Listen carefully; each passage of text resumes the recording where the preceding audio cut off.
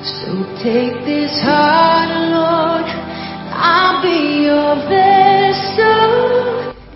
Welcome to the teaching ministry of Reverend J.F.K. Mensah, a seasoned Bible teacher with over 40 years of ministry experience. He is a pastor, a church planter, a missionary, and an international conference speaker. He is passionate about making Christ-like disciples worldwide. J.F.K. Mensah is the General Overseer of Great Commission Church International. May you be transformed as you listen to the Word of God. Was blind, but now I see. Oh, I can see now.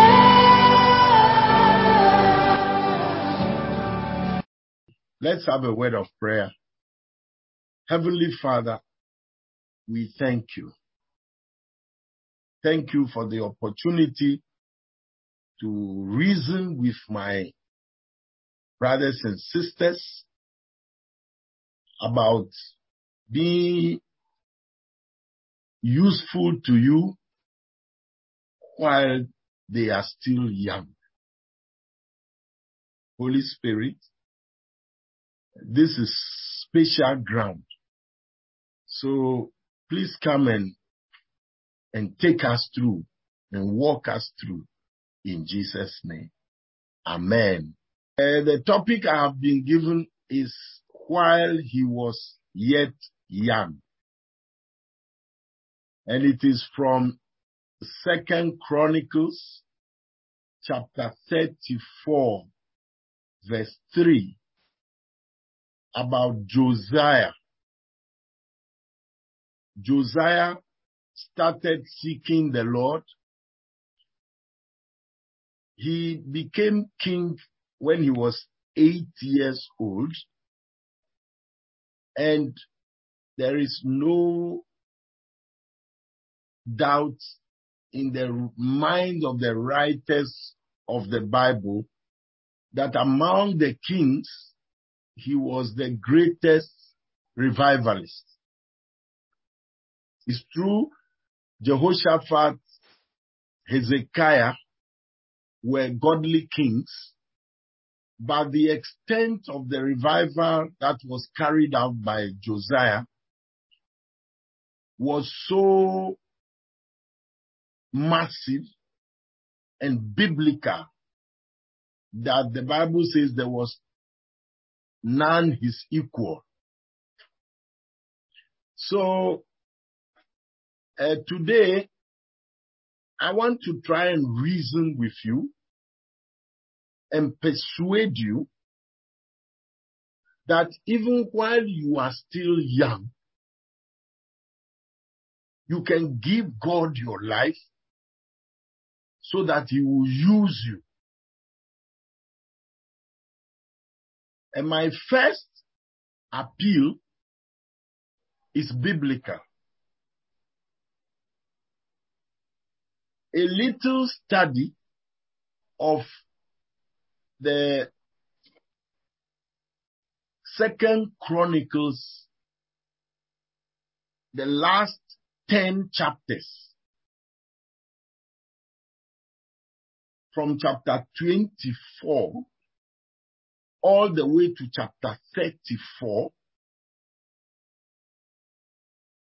we have 12 kings whose average age at the time they became the kings of Judah is about 20 years.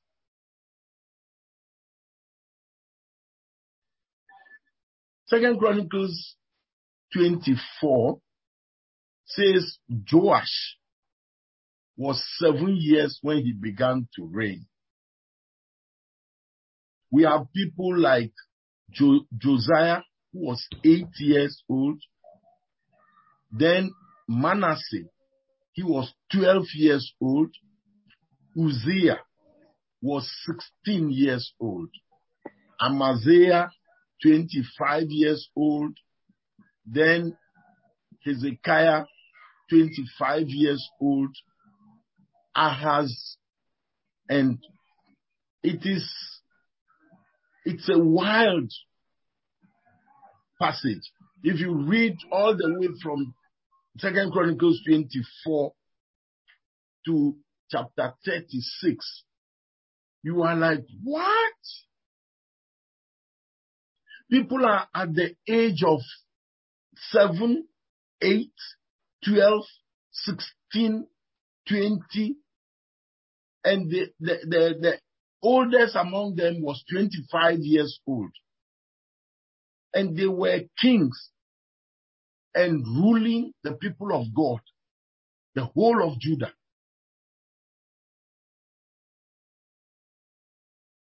So, here we have people who are just youth. By 25, you are just about leaving Legon or finishing national service. Now, let's look at the other youth in the Bible. Joseph, 17, when he was sold. And he was taken to Egypt, but he could keep his ground from age 17 until he became prime minister at age 30. Look at David, 17, 18, when he was anointed king and killed Goliath, until he became king of Judah at age 30, and age 37 and a half, he became king of the whole Israel. Should I tell you about Jesus Christ or John the Baptist? John the Baptist was 30 when he began ministry. He ministered for 1 year, and he was in prison for 1 year and beheaded by age 32. Jesus Christ, he began ministry at 30 and was crucified 33 and a half. The Bible gives us youth into whose hands God committed so much responsibility, the destiny of nations, and even the destiny of the whole humankind. Jesus was just, coming out of being a youth, and he was carrying the sin of the whole world onto the cross.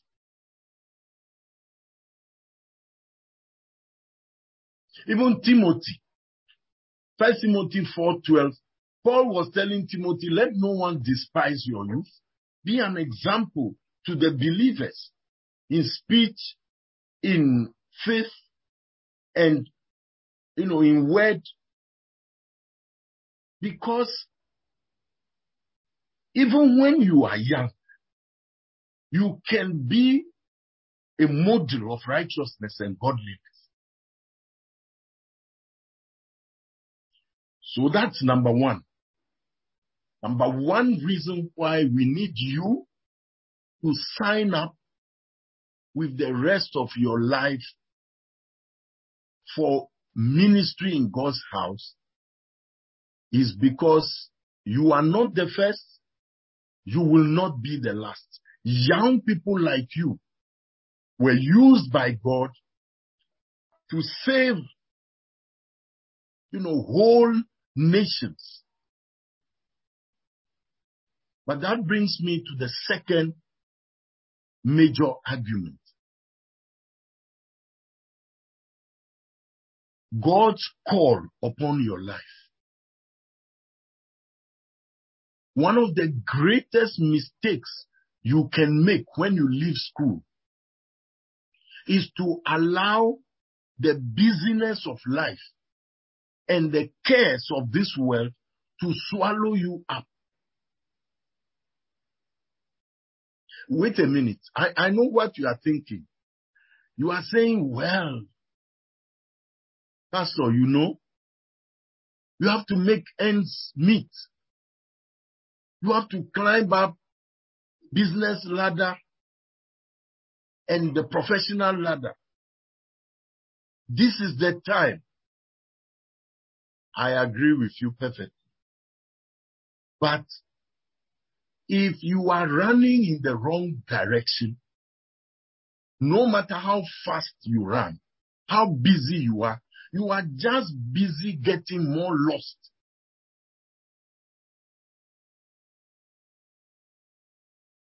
Look at the scenario we have. If you come out of school, you are working with a bank, you are working with an insurance company, you are, busy doing some professional something. So you have time for nothing.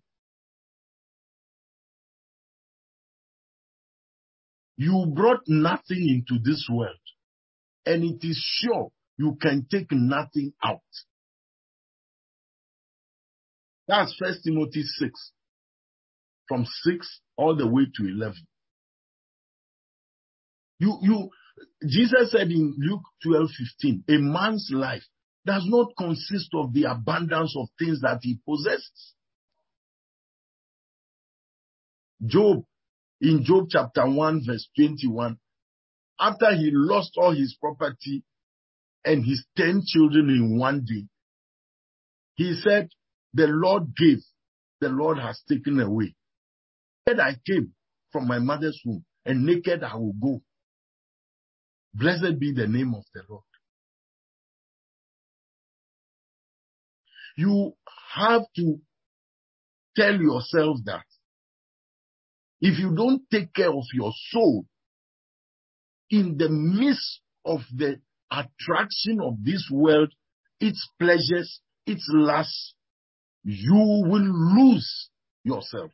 Mark chapter 8 from verse 36, 37, he says, what shall it profit a man if he gains the whole world but loses his soul?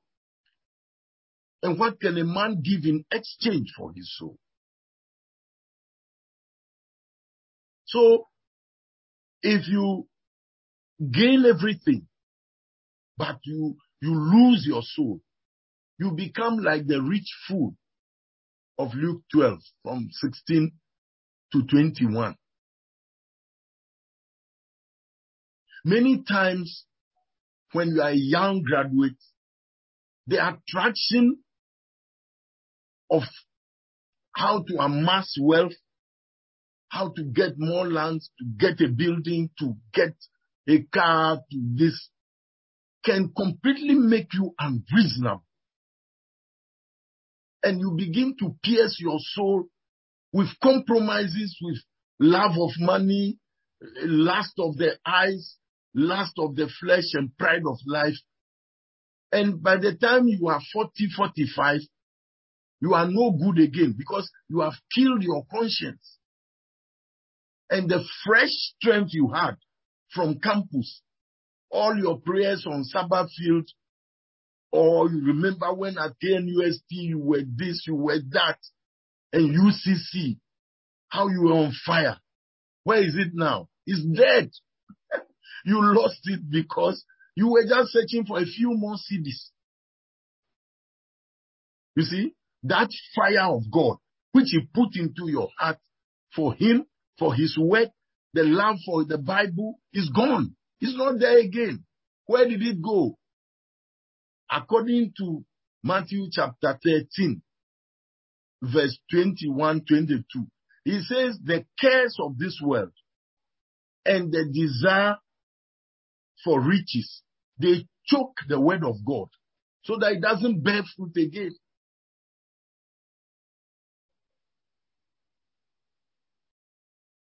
And look, Bill Gates is divorced.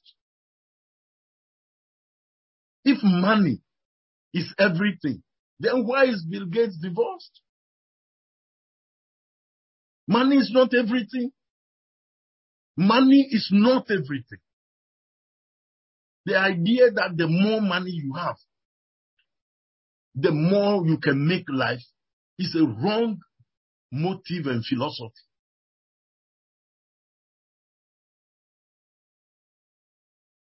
But that brings me to my third point. God's call upon your life. There is a purpose. There is a reason why God made you. Just like He created the sun to govern the day and the moon to govern the night. There is no human being on this earth without a God-given purpose and calling. Romans chapter 11 verse 29 says, the gifts and calling of God are without repentance. They are irrevocable. He told Jeremiah, before I formed you in the womb, I knew you. Before you came out of your mother's womb, I sanctified you and ordained you a prophet to the nations. Ephesians 2:10, we are God's workmanship, created in Christ Jesus for good works He prepared beforehand that we should walk in them. God has a reason why He created you. Jeremiah 29 verse 11, I know the plans that I have for you, the thoughts I have for you. And God's plan for your life is what will succeed. Proverbs chapter 19 verse 21 says, there are many devices in the heart of man, but the counsel of God shall stand. Psalm 127 verse 1 and 2, except the Lord build the house, they labor in vain that build it. Except the Lord watches over the city, the watchman is awake, but is in vain. So, the truth is that many of us, the attraction, the allurements of this age make it such that we are not interested in pursuing what God has created us for. And we overreach ourselves. When I started traveling to the UK and the US, I was shocked. Many of our young men and women over there, if you see what they are doing, somebody has finished medical school here and is gone and is a nurse in the US or UK. Because you need to resit your exams and go through training in order to be a doctor, recognized as a doctor there. You want to be a teacher in the UK, you have to go through their training PGCE system again before. So, a lot of them are forced to do menial jobs. But because you get the pound, you get the dollar, the salary is better than in Ghana. So you are content. But are you really doing what God sent you to the earth to do? I was reading the report, and the one man who said he was in charge of transporting the dead bodies of Ghanaians back to Ghana.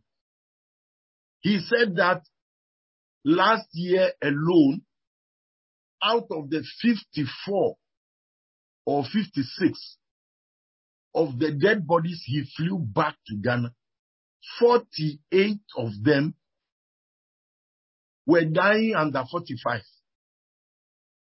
And they were dying from overwork, keeping 2 or 3 jobs. Their wives don't see them. Their children can't see them. They are, and you know, I'm not saying this just about the UK. I have talked with those in the US, and they tell me, you are a taxi driver in the US, no time even to go and wee-wee. You carry a bottle in the taxi to wee-wee in the bottle because no time, traffic. You don't want to spare the time. You can't go for lunch. So you buy something by the wayside and you are eating, destroying your health, no sleep. And even, you know, I was in the office on campus here in Legon when a lady who was doing her PhD in Canada came to me to interview and talk. She was doing her PhD on transferring Ghanaian children in prison in Canada to prison in Ghana. Because when she saw the number of Ghanaians in prison in Canada, her heart, because many of the children, the way their parents are busy, they don't have time for the children. Then the children fall into bad company. And before long, they are pushing drugs and selling drugs. And some of these Brazilians, and even some of the Easterners, Chinese and so on, they are very fast. So the Ghanaian boys get caught. And even because of the color prejudice, they are imprisoned. And they are languishing in a Canadian prison, even though your parents have got Canadian, citizenship. What is that? Is it worth destroying your future? God has a plan for your life. God has a purpose for your life. God has a master plan He wants to execute with you. Why don't you yield to Him? Why don't you give Him the opportunity? You see? And many times, the things we say we are busy doing. What are you so busy doing you can't read your Bible every day and have your daily quiet time? What are you so busy doing you can't pray? When Jesus says in Luke 18:1, men ought always to pray and not to faint. When Joshua 1:8 says, this book of the law shall not depart from your mouth. You shall meditate therein day and night and be careful to do according to all that. Then you shall make your way prosperous and have good success. Any success, any prosperity, which is not biblical prosperity, biblical success, is a failure. At the end of it, you see that you have just been clutching at a spider's web. Jesus said in John 15:5, apart from me, you can do nothing. So a lot of us, we just get carried away. And our lives are no use again to God because we are filled with very empty things. Another group too that I have a lot of quarrel with are people who prefer sports to church. They prefer, their own pleasures and games to a prayer meeting. So the church is filled with women and children and illiterates, whilst the graduates are standing at the side. So we have, illiterates pastoring our churches, semi-literates leading our churches, when the graduates are standing aside. Is it reasonable? You are a graduate. You give your soul in charge of somebody who cannot even read the Bible well. He rather should take you to heaven, whilst you busy yourself about worldly things. Are you thinking well? You see? Are you thinking well? If you read the Bible, you yourself know that some of the Bible, you need to be educated to even understand what it is saying. So you can't just leave the worship of God, the church of God, into the hands of just anybody. You can't leave the fellowship into the hands of anybody. What about today's youth? By far, the most challenging time of all life is youth.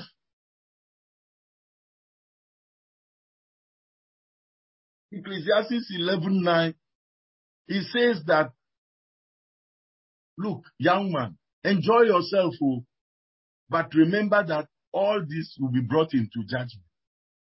12:1 says, remember the Lord in your youth before you grow old, and then the days when you say, I have no pleasure in them, descend upon you.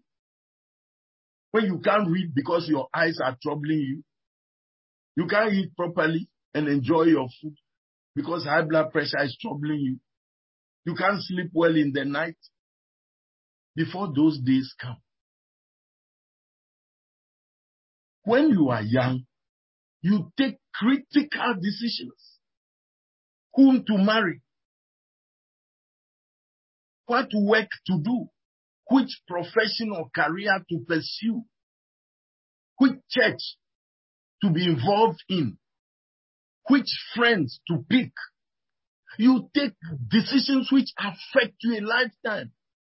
Therefore, you need people who understand you to come alongside you and help you. Our campuses are filled with young men and young, even right now that, people are, my time, we went to the university from the sixth form. So you did 7 years in secondary school. So by the time you go to the university, at least you have seen a little of life. Now, after JS3 and SHS3, you're already in the university. So a lot of the young people who get the university don't know their left from their right. They are mere adolescents. They need help. They need help from a group like you. You have been through it yourself. You know the dangers. Somebody has helped you, and you are the best person to go alongside them. Because you understand the technology, you understand the challenges of our times, and you can really reason with them. And they can trust you more because they feel you are closer. You are a big brother, a big sister. You see? But when you are also too busy doing nothing, or even if you are busy doing something, not anything that relates to God. So you cannot come alongside and be of help. You are not able to have a stable, quiet time. How are you going to help them?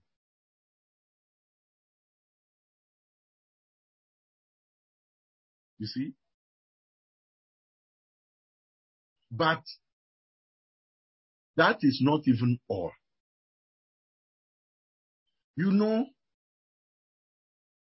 You have to understand that what you sow is what you reap. Galatians chapter 6 verse 7. It says, God is not mocked. What a man sows, that shall he reap. If you cannot worship God and carry the worship of God side by side with your profession, with your career, with your work life, what makes you think when you grow older, you will serve God better? No. We form habits. We build habits. And time and God are not waiting for you. 80% of all human beings who are born again, ever born again, are born again by the age of 20. This means that from age 20 to 100, only 2 out of 10 human beings are ever born again. What does that mean? It means those 20 years and below are a great opportunity for us to work with, because they change more easily. Once they enter the business of life, they become caked. How long can they serve God? I was born again when I was 18 years old. I'm now 67. So you are talking about 48, 49 years of serving God with my strength.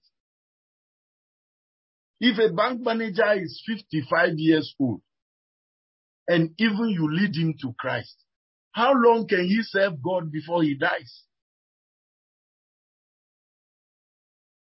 So we need our youth. Another point I want to establish for you is the fact that Africa is the youngest continent in the world.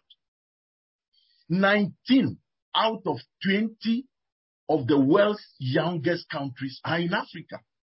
And 6 out of 10 Africans are below 25 years of age. What does that mean? It means the bulk of the work for God is among the young people in Africa. The bulk of God's work is among the young people of Africa. When they perish, it affects the generations to come. When people work among them and a lot of them are born again, it affects the generations to come. We start a slow revival so that in the years to come, we reap it. So, your generation has a great opportunity. Either you invest in the youth, and a lot of them are born again, and in the years to come, you have peace in your nation and in the continent. Or your generation can be too busy for those who are behind you, and in the years to come, you reap the fruit. You reap the fruit. Because they will harden up against you. Then, I want also to make a small point about the strength of the Christian church right now. I'm sure you have seen the statistics being passed around. As I speak now, Islam is the fastest growing religion in the world.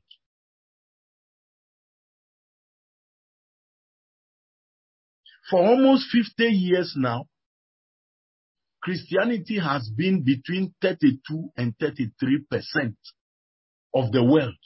Yes, we are the world's largest religion.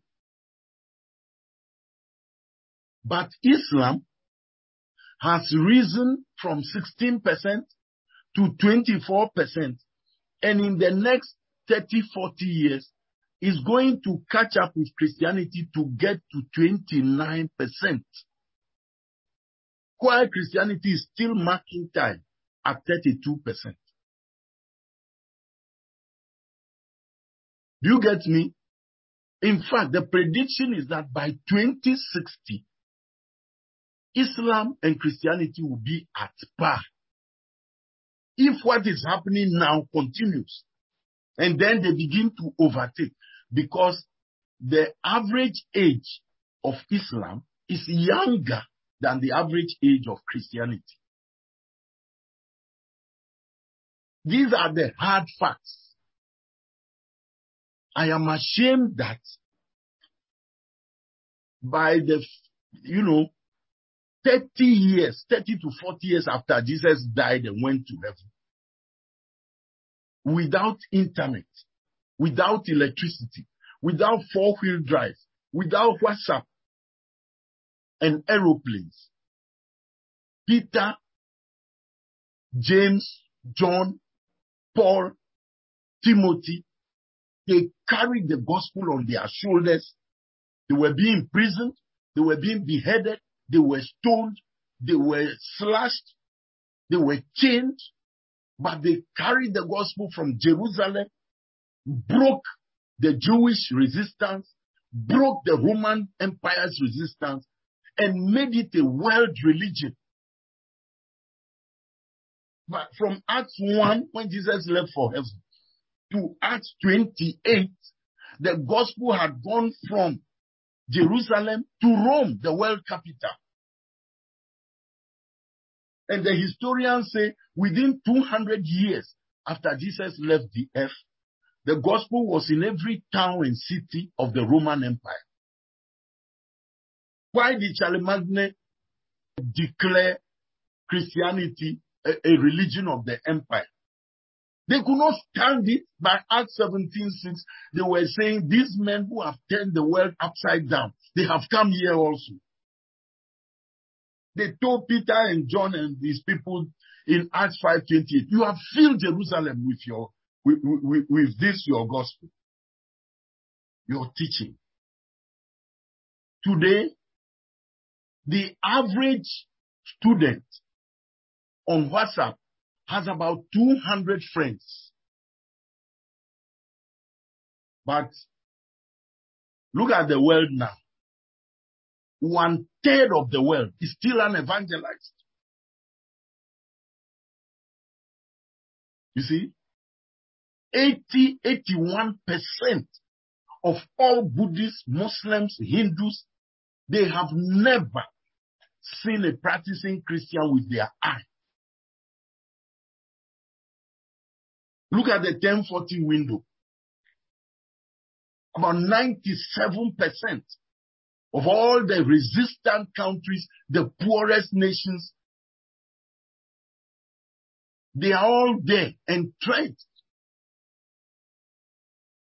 And the work is left. Who should do it? If the Bible says in Proverbs 20:29 that the glory of the young man is his strength, and the glory of the old man is his gray hair, who should take the gospel to the uttermost parts of the earth? But our young men and young women, this is the time they are in search of money so much that they cannot bear to take the simple order of Jesus that go, make disciples of all nations, baptize them in the name of the Father, Son, and the Holy Spirit. Teach them to obey all I have commanded. Lo, I am with you to the close of the age. Who should go? This is my question. You see, it's like myself and my children at home. When we finish eating, am I the person who should wash their dishes or they should wash mine? Who should go? Do you want we who are your fathers to go? What are you doing with your strength? You see? What are you doing with your strength?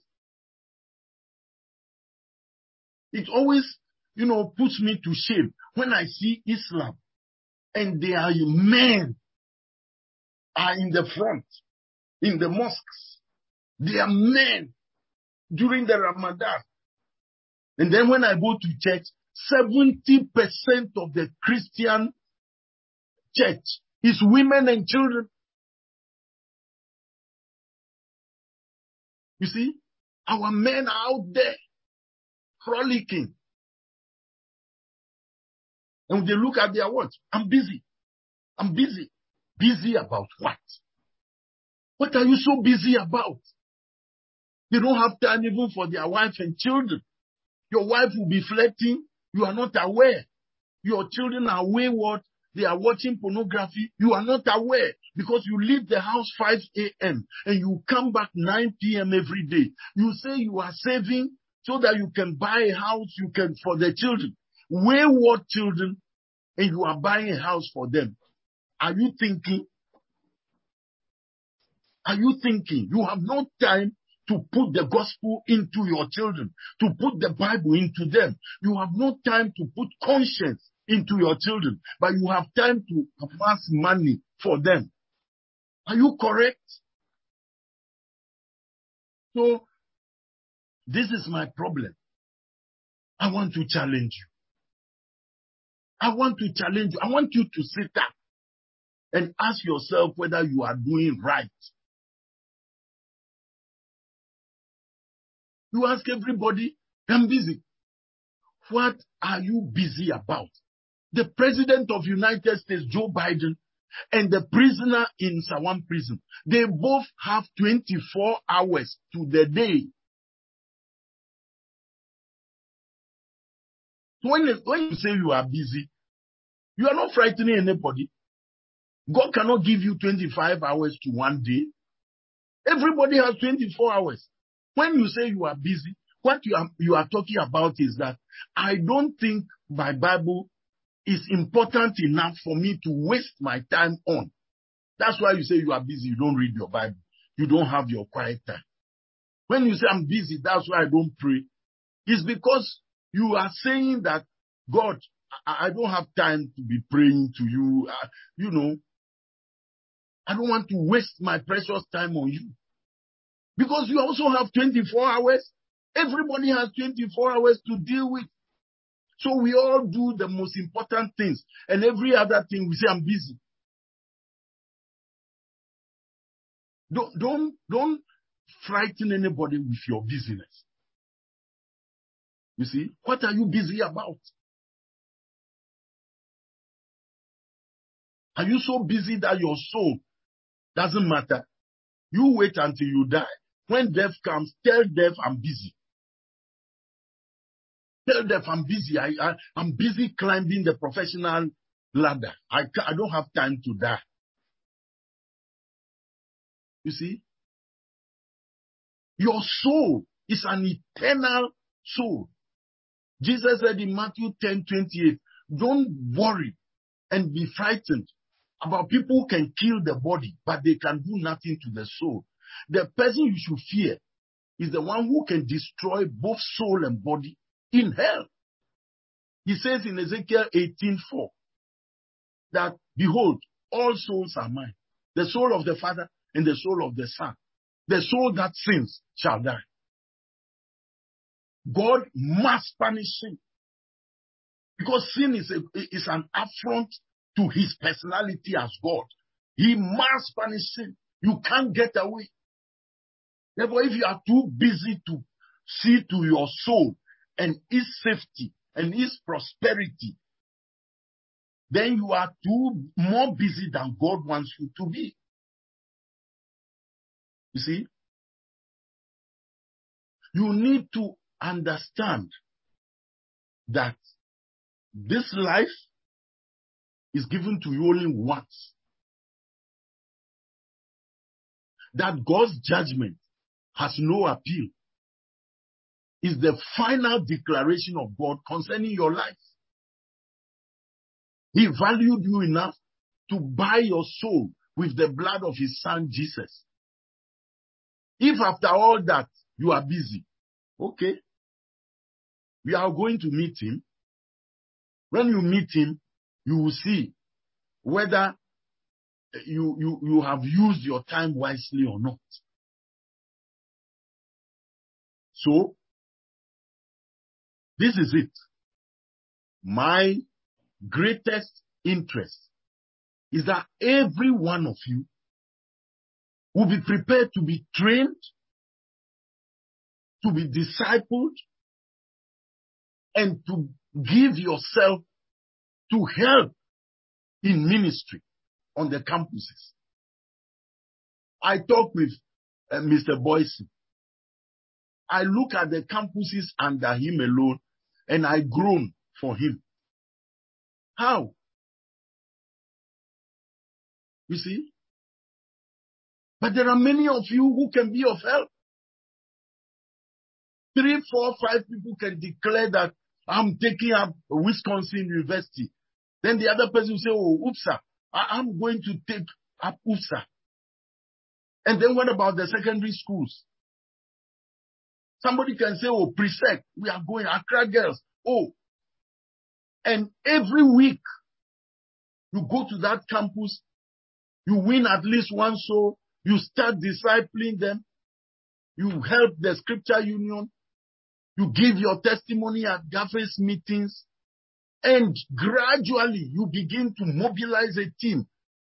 These young people see your life, that you are a graduate and you are serving God. It impacts them. They see the model and they tell themselves, oh, when I also finish Legon or KNUST, UCC, Winneba, when I finish Wisconsin or UPSA, I'm also going to be involved.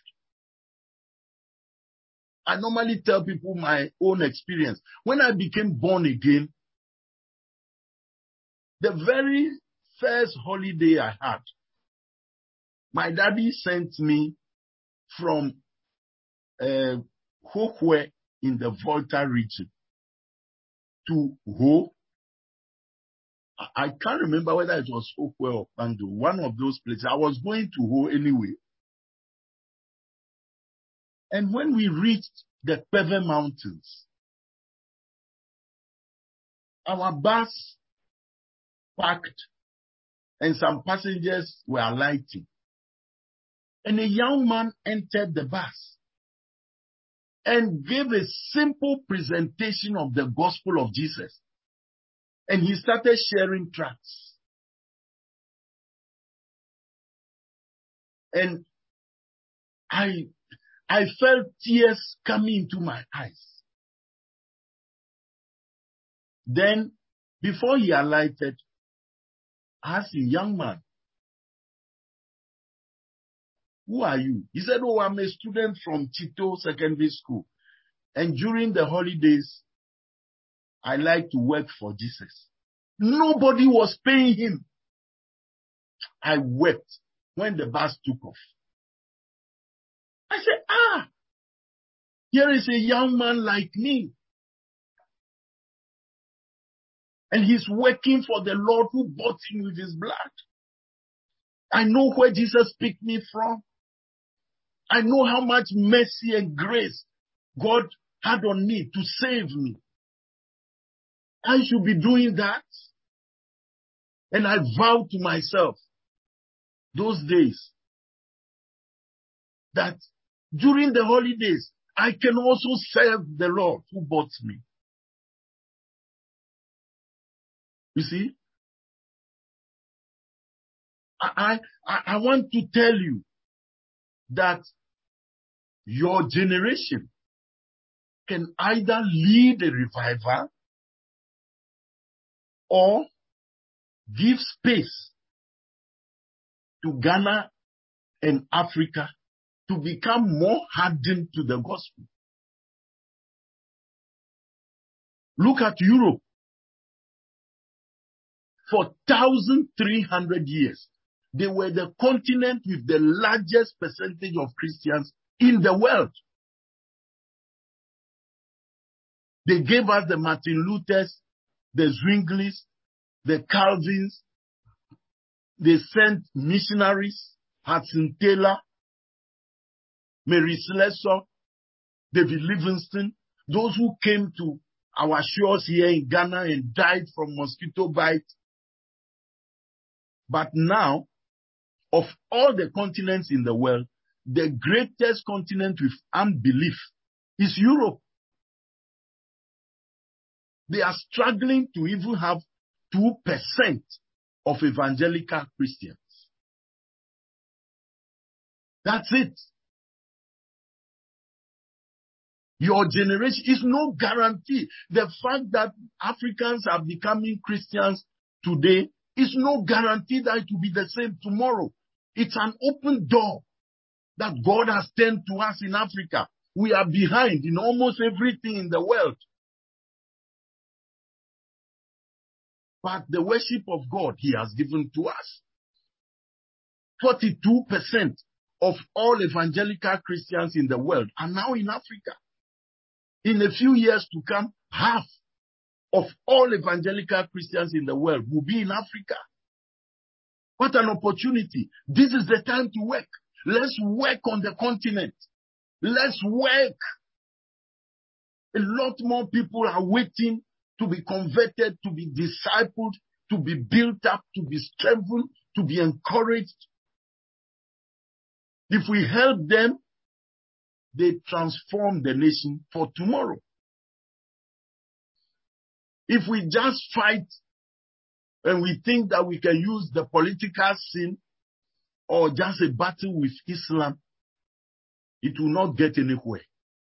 But if we disciple our people and build conviction, and all the youth who pass through our schools and universities are Bible reading, quiet time, prayerful, faithful human beings with conviction, you will see that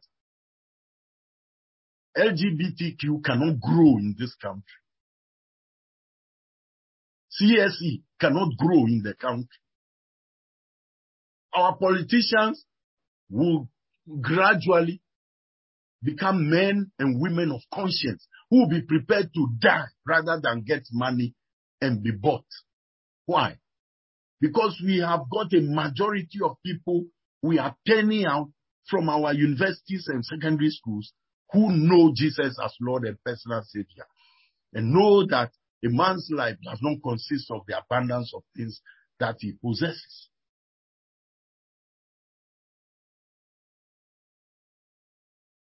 Well, I want to close on this note. Your life is in your hands. You have left school. You have graduated. Possibly, you have finished national service. The whole wide world is before you. You need to take a decision. Whether you will give your life and the rest of all you are and have and ever hope to be to the Lordship of Jesus now, or you keep it for yourself. The choice is yours. My words are ended. God bless you. Amen. Wow. Is there any questions? Yeah, all the things that Apostle says is true. Probably, I'm not only I'm a worker, a mother, and it's a combination of a whole lot. And sometimes it's not easy. Just maybe adjust on maybe how to combine, because you still want your kids to get the best. You still don't want them to, like you were saying, share the word of God with them, have time and everything. Just adjust on maybe how we can. There's a way they did it that they were able to survive, so giving the children the best in the word of God and everything. So it's just a little highlight on how we can do it and be able to still manage our time with work and everything, and still do it and do it best. That's my question. Yeah. Okay. Michael, please, you can also ask your question. My name is Michael, and I'm in school now. My question is this. This is the case where after becoming a Christian, most of the times we are not discipled. We don't even know our left from our right. The only thing they tell us is find a Bible-believing church and join. So is there any avenues that our Father can show us for us to be discipled? Okay. Thank you. Can I take those two questions first? Yes, please. Thank you. Sister Ajua, you are not the only person. Everybody, even among the men, all are asking the same question. How can I combine being a parent, a professional, a Christian, and leadership in the church? And it's overwhelming. So, my answer is always the same. Number one, go and sit before the Holy Spirit and ask him what he has sent you to this earth to come and do for him. What is it that when you finish, you can say with Jesus in John 17:4, Father, I have glorified you on earth by finishing the work you gave me to do. Because when you know that, saying no to the distraction is no longer difficult. And saying yes to what you have to be involved in is easier, because you know the direction you are going to. Number two is make your family part of your ministry. What I do is, everywhere I go, I try to go with my wife. I try to make my children part of my ministry. Now they are old, of course. My last child is 28. But what I mean is, if wife and husband, we go to talks together, we go places together, then I don't leave her alone. And I am also struggling to find time for her. Because as we travel together, we are able to talk and touch base with one another. The children also, the same. It will be good to take hold of opportunities like eating together, praying together, reading the Bible together. Then you are no longer just struggling to find time between ministry and work and family and church. As many things as you can do together, try and do them. Number 3, cut off the unnecessary things which sidetrack you. I don't want to get into trouble, but many people who say they are very busy are not too busy to watch a football match for 1 hour, 1.5 hours. Many women who say they are very busy are not too busy to spend 3 hours at the hairdressers. So take stock of where your time goes. And some of the things, you need to prayerfully cut them off. Now, number 4, about the use of the time, is some interferences are from God. Acts 10, 19 and 20. Holy Spirit told Peter, 3 men are searching for you. Go with them. Don't doubt anything, for I have sent them.